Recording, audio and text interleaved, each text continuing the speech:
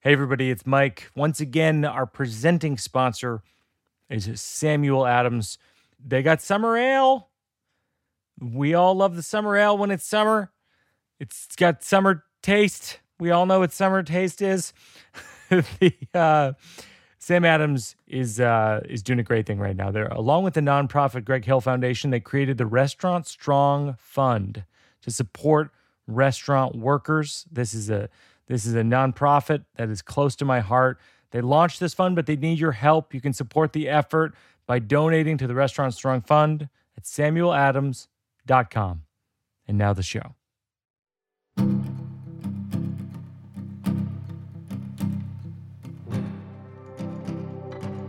Welcome back to Working It Out. We have another episode this week with one of my favorites, Sam Jay. She is a writer and a comedian. She writes for Saturday Night Live, and she has a new special called 3 in the Morning on Netflix. I think you're going to like this one. Sam Jay.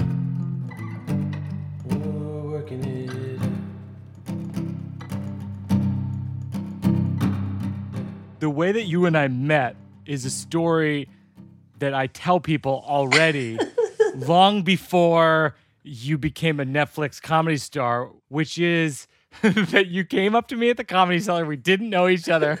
Do you remember? Yeah, I know what you about to say. You tell me your version. You tell me your version, because I've told a lot of people mine. I mean, I just feel like I don't remember exactly how the exchange started, but I do remember telling you like I used to not like your shit, but I like your shit. Oh my God. Oh, so man. You came up to me and you go like, hey, I just want you to know I didn't like your other specials. I don't get it. I've never gotten the whole one-man show thing. I don't get it. But Thank God for Jokes is great. It's brilliant. It made me so happy. And then I saw your special a few weeks ago, and it's so funny, Sam, and it's so just like edgy in the most real way, and you take a lot of chances. You actually do this bit sort of about Aziz Ansari, and I'm just going to play this clip of it so people know what we're talking about. I was done with it when it landed on Aziz Ansari. That's when I was really like, fuck this. When it got to Aziz, I said, I can't do this anymore. Really? And it's not because I'm defending Aziz. I wasn't there. I'm not saying he did or didn't do. That has nothing to do with it. What I am saying is there's not a woman in here who doesn't think she could beat that nigga's ass. That's what I'm saying. That was goofy to me. That is going to ruffle feathers. Yeah, man. Probably. I'm here to mess with your sensibilities. Yeah. and make you a little uncomfortable and like play with the idea of thought and what we're allowed to think about and what angles we're allowed to think about it from, you know? Like, I'm not a fact reporter. I'm not the news, you know? I'm not the standard of behavior or any of those things, you know what I mean? So like, yeah. You know, it's kind of like one of those like take it or leave it things, like. And I feel like the special is balanced in that way where it's probably going to offend everybody at some point. It definitely will. And which is good. It's stuff that I'm thinking and it's stuff that I think about. You know what I mean? So it's like, and I really do try not to propose anything that will move the conversation. Yeah. I definitely think about that. Like, how does this help the dialogue? Does this help move it? Or is this just something to be said that everybody's saying, you know? And I do consider that. So in those terms, I'm very cool with whatever happens because I thought about it a lot.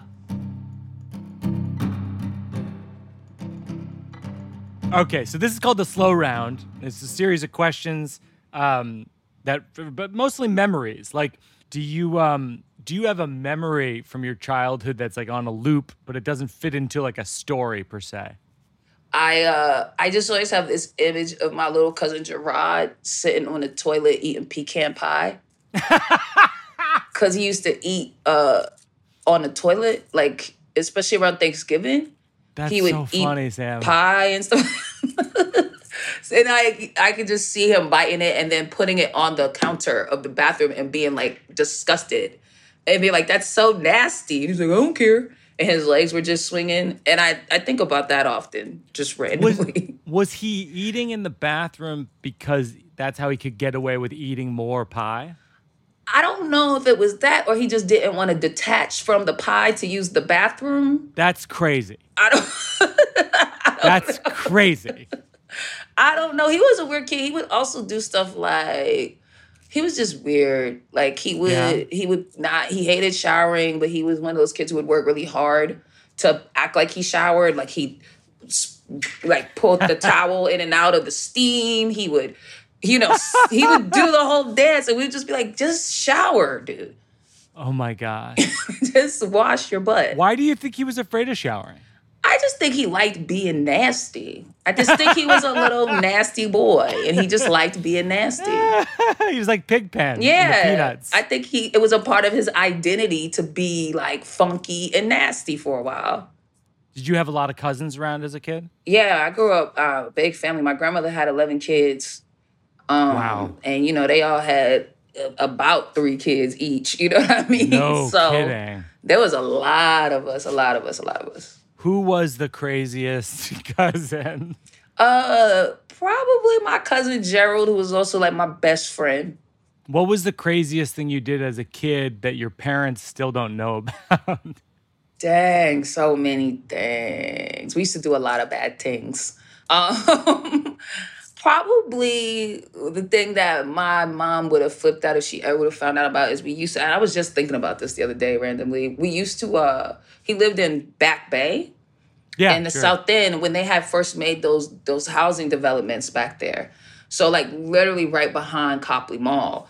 Yeah. And we would go along the side we would go to the Bass Pike, and they had these like doorways to like get into the Pike for the service workers.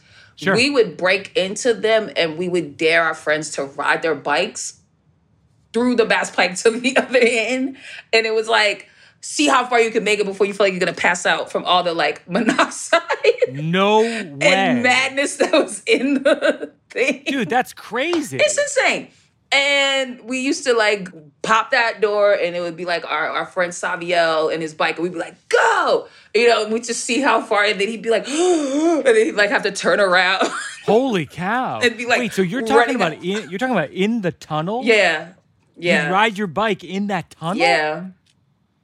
Oh my gosh. I feel like you could get arrested. Probably. We used to do stuff like that. Like, but I would just be following my big cousin. Like, I didn't know the level of danger, but probably. Yeah. Probably. I'm for sure we weren't supposed to be doing it. Did you ever get in fights when you were a kid? I used to get bullied, man. I can't even lie. So I Me mean, too. I've been smacked before, but I didn't fight. I just got smacked.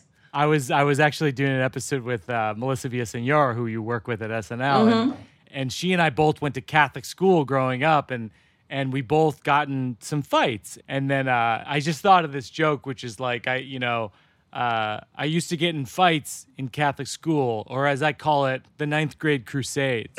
And I was just like, I don't know. It's like a funny one-off joke that came from goofing around. I went to Catholic school too, man. Oh, did you? Yes, sir. Did you believe it at the time? Because I was like 50-50 in terms of...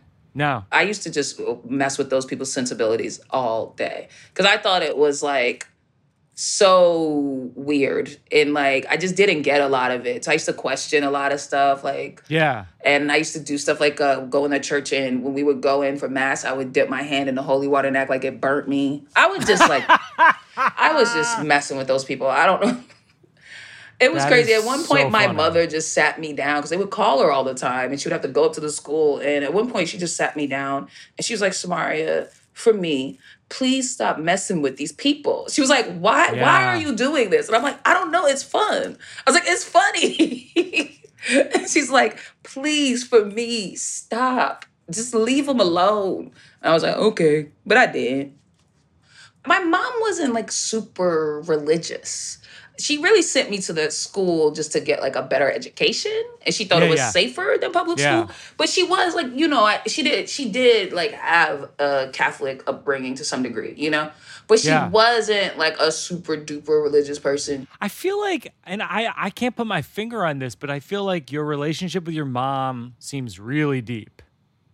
Yeah. I was very a kid, very close to their mom, and I don't know if like in her getting ill, if that deepened the bond because I was with her most of the time, and a lot of times I had to like help take care of her, Yeah. And I was young. When you were how old? I was like 13, 14. My mom died when I was 16. Oh my gosh. But I just really thought my mom was the entire world. I kind of would like just soak up anything she gave me for a while. I totally relate to that. I feel like I totally and completely relate to that. And like, it's like sometimes my reputation in comedy, which is like a dangerous reputation to have, is that I'm nice. It's almost like the meanest thing you can say to a comedian is that they're nice. Usually means they're not funny. Right. But I think that that's straight from my mom. My mom was like, it's like, she's such a kind person. She still is. She's such a kind person. And I really aspired to that. I still do. I think whenever I'm trying to be kind to strangers, like it's straight from my mom. Yeah, me too. Like I'm very like my mom was just one of those people, like you treat everybody with dignity and respect. It doesn't matter who they are. And like, like I was like a kid who I would like hate sharing, and I had a lot of toys, and like sometimes my cousins who didn't have as much toys would come over and I wouldn't like let them play with stuff, or I would be like, that's why you don't have this. And my mom ever heard me talking like that, like she would take the toy from me. She would be like, you don't treat people that way, so it was like she was just like really like one of those type of people, and a lot of those lessons really landed on me in a major way. Are your cousins, because you have all these cousins, like are they shocked that you're a comedy star? Like, are they? Yeah, I think they are. I mean, I'm like the first person in my like immediate family that's in any type of entertainment has done anything like this. So I think they're more just like, holy shit, this bitch really went and did it. Like, how did you know you could? Man, I just really believed I could. I don't know. I don't, like, if I'm being for real, I don't even have a real answer. I just believed it. That's one of the things about your special that's so emotional too, is that even in the credits, which I'm a really credits obsessed person, and there's a dedication at the end, and it says, Yaya, can you believe we made it from the purple couch to wherever we want to go? 143. And I don't know who Yaya is, but my girlfriend, man. Yeah, because she was one of the first people, like, when I was, kind of in Atlanta, just footing my life away in a lot of ways, And I had all these friend groups, but none of them, like, kind of really knew me. They knew me, but they didn't know me, And my girl, she asked me what I wanted to be, and I told her I wanted to be a comedian. Yeah. And she was like, really? And I was like, yeah. And then she kind of was like, why don't you do it? And I was just like, I'm afraid, Oh and, so for her to still be in my life after all the turns it took, and it's like, wow, we're here at this moment, It's crazy. What's like the craziest thing you ever witnessed that you weren't a part of, but you saw it happen? Growing up in like the inner city of Boston, it's like I saw so much crazy stuff. So it's like, what kind of crazy you talk about? I remember seeing a riot break out on Talbot Ave because a guy threw a bottle off a bus and hit a lady. And then just like, it just turned into chaos, and people were like jumping off the bus, fighting, I remember a car blowing up on my street when I was a kid. So when I parked a stolen car on my street and like lit it on fire, and as I was coming home from school, that bitch just blew up. Whoa. I saw my cousin get beat up by an old man before. Well, I was with him, and we bumped into one of my cousin's girlfriends, my older cousin Brandon. We bumped into his girlfriend, and she was like, we used to call her woman, because that's what Brandon used to call her. So we were like, hey, woman. And she was like, what's up? And we were like, where you going? And we were on Newbury Street. And she was like, oh, I'm just shopping and stuff. And we was like, oh, cool. And we was like, hey, we want to pull this prank. We going to steal your purse. Because we used to just go up and down Newbury Street playing pranks. We would go to the prank store. We would buy all this stuff, the dollar snatcher, stick bombs, all this little goofy stuff. And it was fun for us to go from his house in Back Bay down to mess with the rich people on Newbury Street while they were just being rich. So that was like our entertainment. So we were like, hey, we want to do this thing. It was like, you walk ahead of us and put your purse on your side, and we go run by, act like we stole your purse. And when we steal it, just, throw a fit. And it'll be fun. So she was like, cool. She was an adult and probably should have told us no, but she was a young adult. So she was like, down.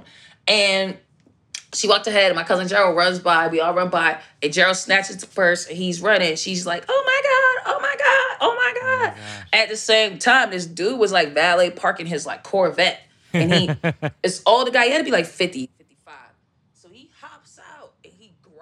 Gerald. So, but Gerald doesn't even realize he's in the air. His legs are still moving, but he's in the air. And then Gerald turns around and sees that it's someone's, and he just screams. And then the dude threw him up against a tree and just started punching him. Whoa. And then he snatched the bag back. Whoa. And by the time the guy looked up, he seen that me, my homie Craig, and woman, we were all dying laughing. Like, oh my God, we didn't expect any of this. And then the guy got pissed, and he threw the purse on the ground, and he was like, really funny fucking joke. And then he went into his restaurant. God. And then we made fun of Gerald for getting beat up by an old man for the rest of the day. Wow. That is like an episode of Punk'd gone wrong.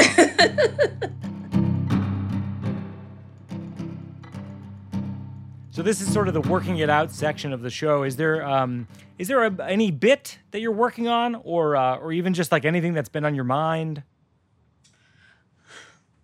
I just been thinking about like the irony and the stupidity of all that's happening. And I've been on this like, people are so stupid. Just wear your mask, just stay home. Like, what the hell is wrong with you, right? But I was talking to my cousin the other day, and she was talking about my younger cousin and how he just won't, comply. He still wants to run. He's young, He wants to go with his friends, and he doesn't think he's going to get it, and like all that kind of young people stuff. And she was like very frustrated with him. And at first I was on her side. But then I was like, really, like the world is giving him mixed messages, Because he also works at Krispy Kreme, and they make him go to work. And it's like, how can you tell a kid that you force him to give out donuts during the day? Like, it's too safe for you it's too dangerous for you to be outside. Like, we're letting him serve donuts. It's such a mix. Funny as hell. Like, you know what I mean? It's just like, I'm like, how? Like, he's actually absolutely right to be like, I'm good. He's already out. We've already sent him into the world that we're telling him is dangerous to give people hot and fresh donuts. And the people that have to go to work, it's nothing that we need. We don't need McDonald's. So you're like, okay, the kid who's working at McDonald's, who's getting his little check, now he can't go nowhere and spend it? Right. That's a really good point. It's like, it doesn't make any sense. Yeah. So that's one thing I've been pondering in my little brain. I think that's good. And then the other thing I was thinking about was like, I was watching the Jeffrey Epstein doc. Oh, yeah. I always have to go somewhere crazy. So I only made it one episode in. I couldn't do it after a while. I was watching it, and I'm just like, whoa, this dude was just like on this highest level, like this New York, like $10 million place, and he's got this island and all these famous people, and, presidents, and like he's flying people on jets, and like all this, like, it's insane. It's insane. And like all of this, he just built up to have this ring where he could just molest children. It was just all just a thing so that he could like orchestrate this wild shit that he was doing. Yeah. And it got me to thinking about like R. Kelly.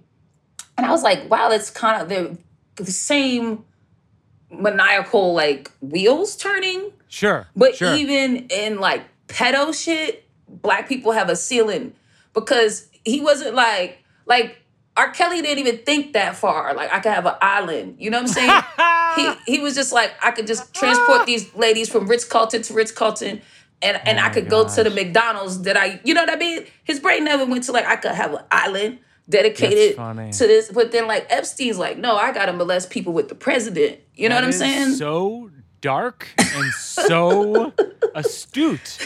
It is both of those things. Right. There's like a ceiling, even for where his imagination would go with it. Right. Even in pedophilia, there's classism. Yes. Even in the most heinous of crimes, you need to know your place. Yes. And R. Kelly knew, like, I can't get no island. Yeah. But I can finesse this McDonald's, you know, and that's crazy. Oh my gosh, I didn't know that. I didn't see that one. Oh, you gotta watch it. Well, you don't. Actually, don't enter that into your brain. You don't need to watch it. But yeah, it was just very interesting to me. Like, I don't know if that lives anywhere because it is super dark. But I did think about it. Like, that's crazy. Here's a bit that I've been working on, which is I don't really believe in the polling that we're watching in the news right now. Mm-hmm. And like one of the theories behind polling is if you survey 100 people, you get the same results as if you surveyed 100,000 people.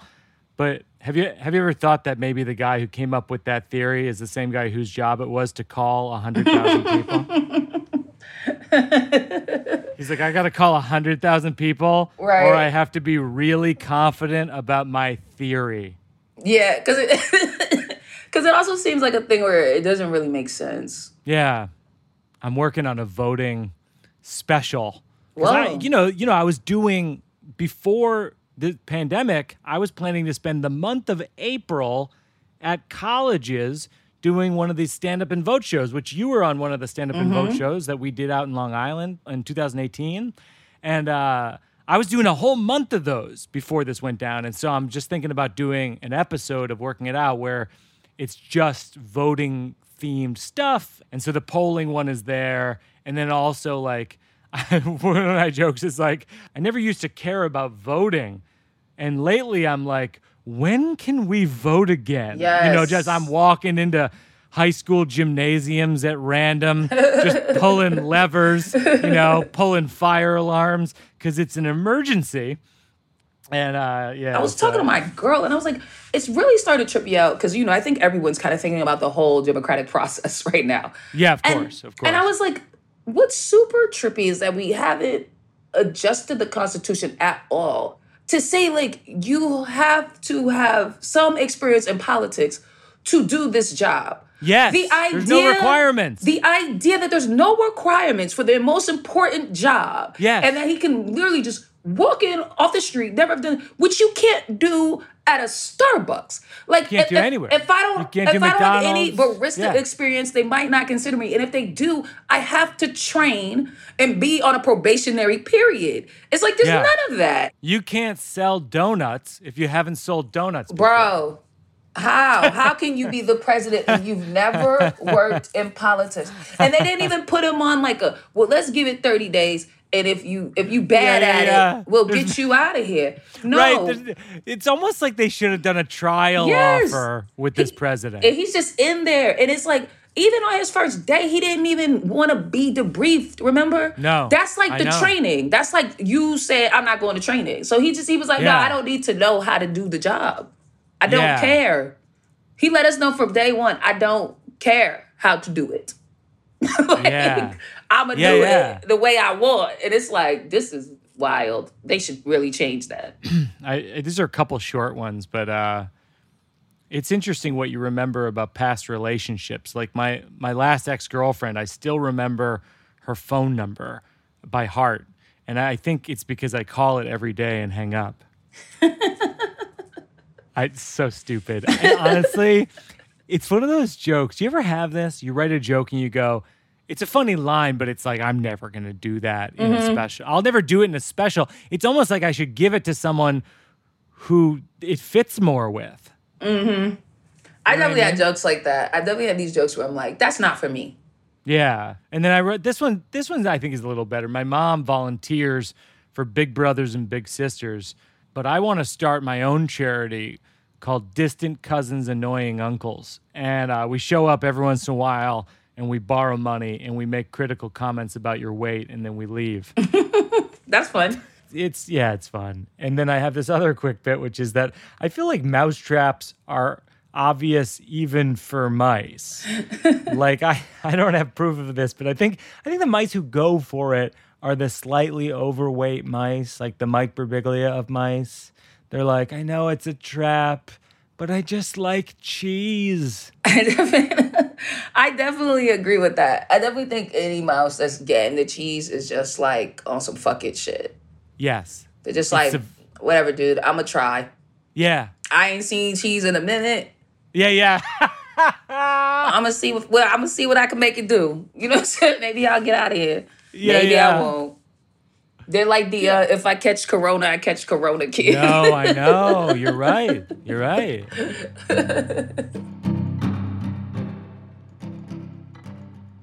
What do you think, like thematically, like the next special will end up being about, like in a rough way? I really don't know. It's like I change my mind about it all the time. At one point, I wanted to do this really America-focused thing because I have all these ideas about just the birth of this country and the Constitution and just all this stuff. And I was like, oh, maybe I want that to be the thing and I want to kind of center it around that. But I'm also starting to think about just like my whole like life experience in the sense of like just the disparities that are, and I've just been thinking about like growing up poor, but like growing up poor in the inner city, which is such a different thing. And just like the things that like I was just talking to David Boyer the other day and he was saying like, you know, he grew up poor, but he grew up poor in like Utah or something, right? Sure. And he was like, yeah, it was crazy because we had like 3 different computer labs and they were by color of iMac. Yeah. And I was like, that is like the thing people don't understand. It's like even white poor is different. Like Sam, that's really funny line. We weren't getting that at my school. You know what I'm saying? That iMac detail is phenomenal. Like we weren't getting 3. He was like, it was either the blue one and all the iMacs were blue, or it was the orange. And it's like there was nothing like that going on. Yeah. At New Mission High School in Roxbury. You know what I'm saying? Like. Yeah. Not at all. And so it's just even like that access. It's just interesting to me. I've been thinking about it. It seems like the perfect time to tell that story because in a lot of ways, like you're a great authority to tell that story because you defeated the odds of what you should have been able to do. Mm-hmm. Like you didn't have the iMac. You didn't have all the stuff. And then you transcended that. Yeah. And it's this weird thing where it's like, but that shit is still mad whack. And I think people tell stories like that, like, well, I transcended, but the real story I want to tell is just like, what could I have been with the stuff? I'm more aggravated with that. I hear you. I'm like, if I figured this out with none of the stuff, what could I have been doing with the stuff? Like, for real. That's how it feels. Like, and I feel like so many kids who grew up like I grew up feel that way, especially when you do transcend the situation and people just give you praise for that, but they're not like, damn, you shouldn't have to, you know? Yeah. And I think that's where we are getting as a country where like people of color across the board, especially Black people, are just like, no, I shouldn't have to. Like, the problem is that I have to do it that way. That's the issue. Yeah. And I think that's a narrative that I want to push more than like sitting in interviews and being like, yeah, man, I'm blessed, man. I overcame and blah, blah, blah. Like, no, man, what would happen if I had the stuff, man? Yeah. Like, let's talk about that because that's the real problem, I think. Yeah, I think that is a problem. But also, it's like, I believe that and I believe it and I don't. I do, when I talk to people that are from my community and kids that are from my community, I for sure tell them that I'm not special and that I'm no different than them and that it was just a series of decisions that I made. Yeah. And that you do ultimately control your life and you control your destiny.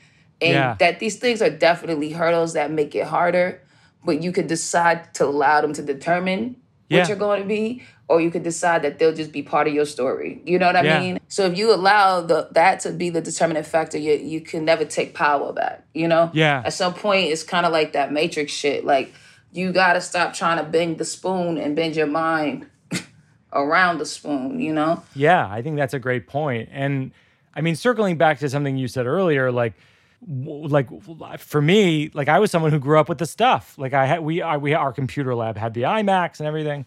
And I mean, sometimes people's criticism of me and my comedy will be like, you're just like a mediocre white guy that like anybody could do what you do. And I'm always like, oh, you're basically saying what's in my subconscious? Like literally, you're describing what I think of myself all the time on my worst days. And I've always thought I should do that as a bit, but I don't know exactly how to land it. I mean, you should just start saying it just like that. Yeah. Just throw it up on stage and see what it is. Yeah, just like say it. See how it feels. Yeah. I've been thinking of this overall concept that like you can to some degree explain like black and white people in America by looking at like Elmer Fudd and Bugs Bunny. Okay. And it's just like I think that's why black people love Bugs Bunny because he was like a finesser. And it was like it was like, here come this dumb motherfucker, you know, and he thinks that I'm just some dumbass rabbit, but he's like really the dumb motherfucker. And you know what I mean? I gotta kind of play the game and then flip the game on him. But it's like I already know what he thinks of me. Like what I know his expectations of me and I know what I'm capable of and I know that he's not aware, but like I know exactly what this dumb motherfucker's about. Cause he comes with the hat and the gun, and like I know what he's about. Yeah. Well, all that stuff sounds so good. I'm really excited for your next hour because I feel like you have a big story to tell, and it's just a matter of like, how do you want to frame that story?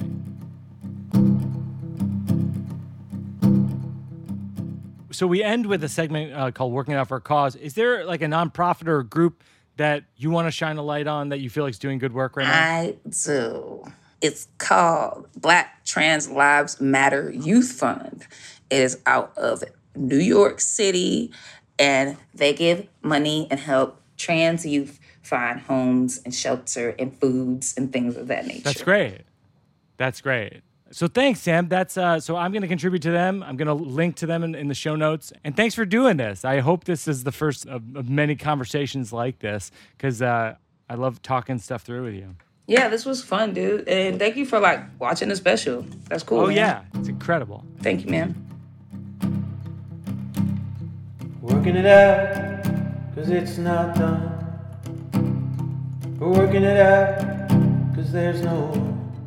That does it for another episode of Working It Out with Sam J. She is a star on the rise. You can find that special on Netflix. Our producers are Peter Salamone and Joseph Birbiglia. Consulting producer Seth Barish. Sound mix by Kate Belinsky. Assistant editor Mabel Lewis. Thanks to my consigliere Mike Berkowitz, as well as Marissa Hurwitz. Always thank you to Jack Antonoff for our music. And a very special thanks to my wife, J. Hope Stein. Our book, The New One, is in your local bookstore. We are appearing this week virtually at Phoenix Books in Vermont, Politics and Prose in Washington, D.C., McNally Jackson in New York, Books Are Magic in Brooklyn, Powell's Books in Portland, and the Greenlight Bookstore in Brooklyn. Support local bookstores. Sign up for my mailing list on Birbigs.com for updates, and always a thanks to my daughter Una, who created a radio fort with the help of our friends at One Fresh Pillow. Once again, our thanks to Sam Adams, who is presenting the Restaurant Strong Fund. To support restaurant workers, join them today at SamuelAdams.com. And most of all, thanks to you who listened, you who are telling your friends, you who are telling your enemies. We are working it out. See you next time.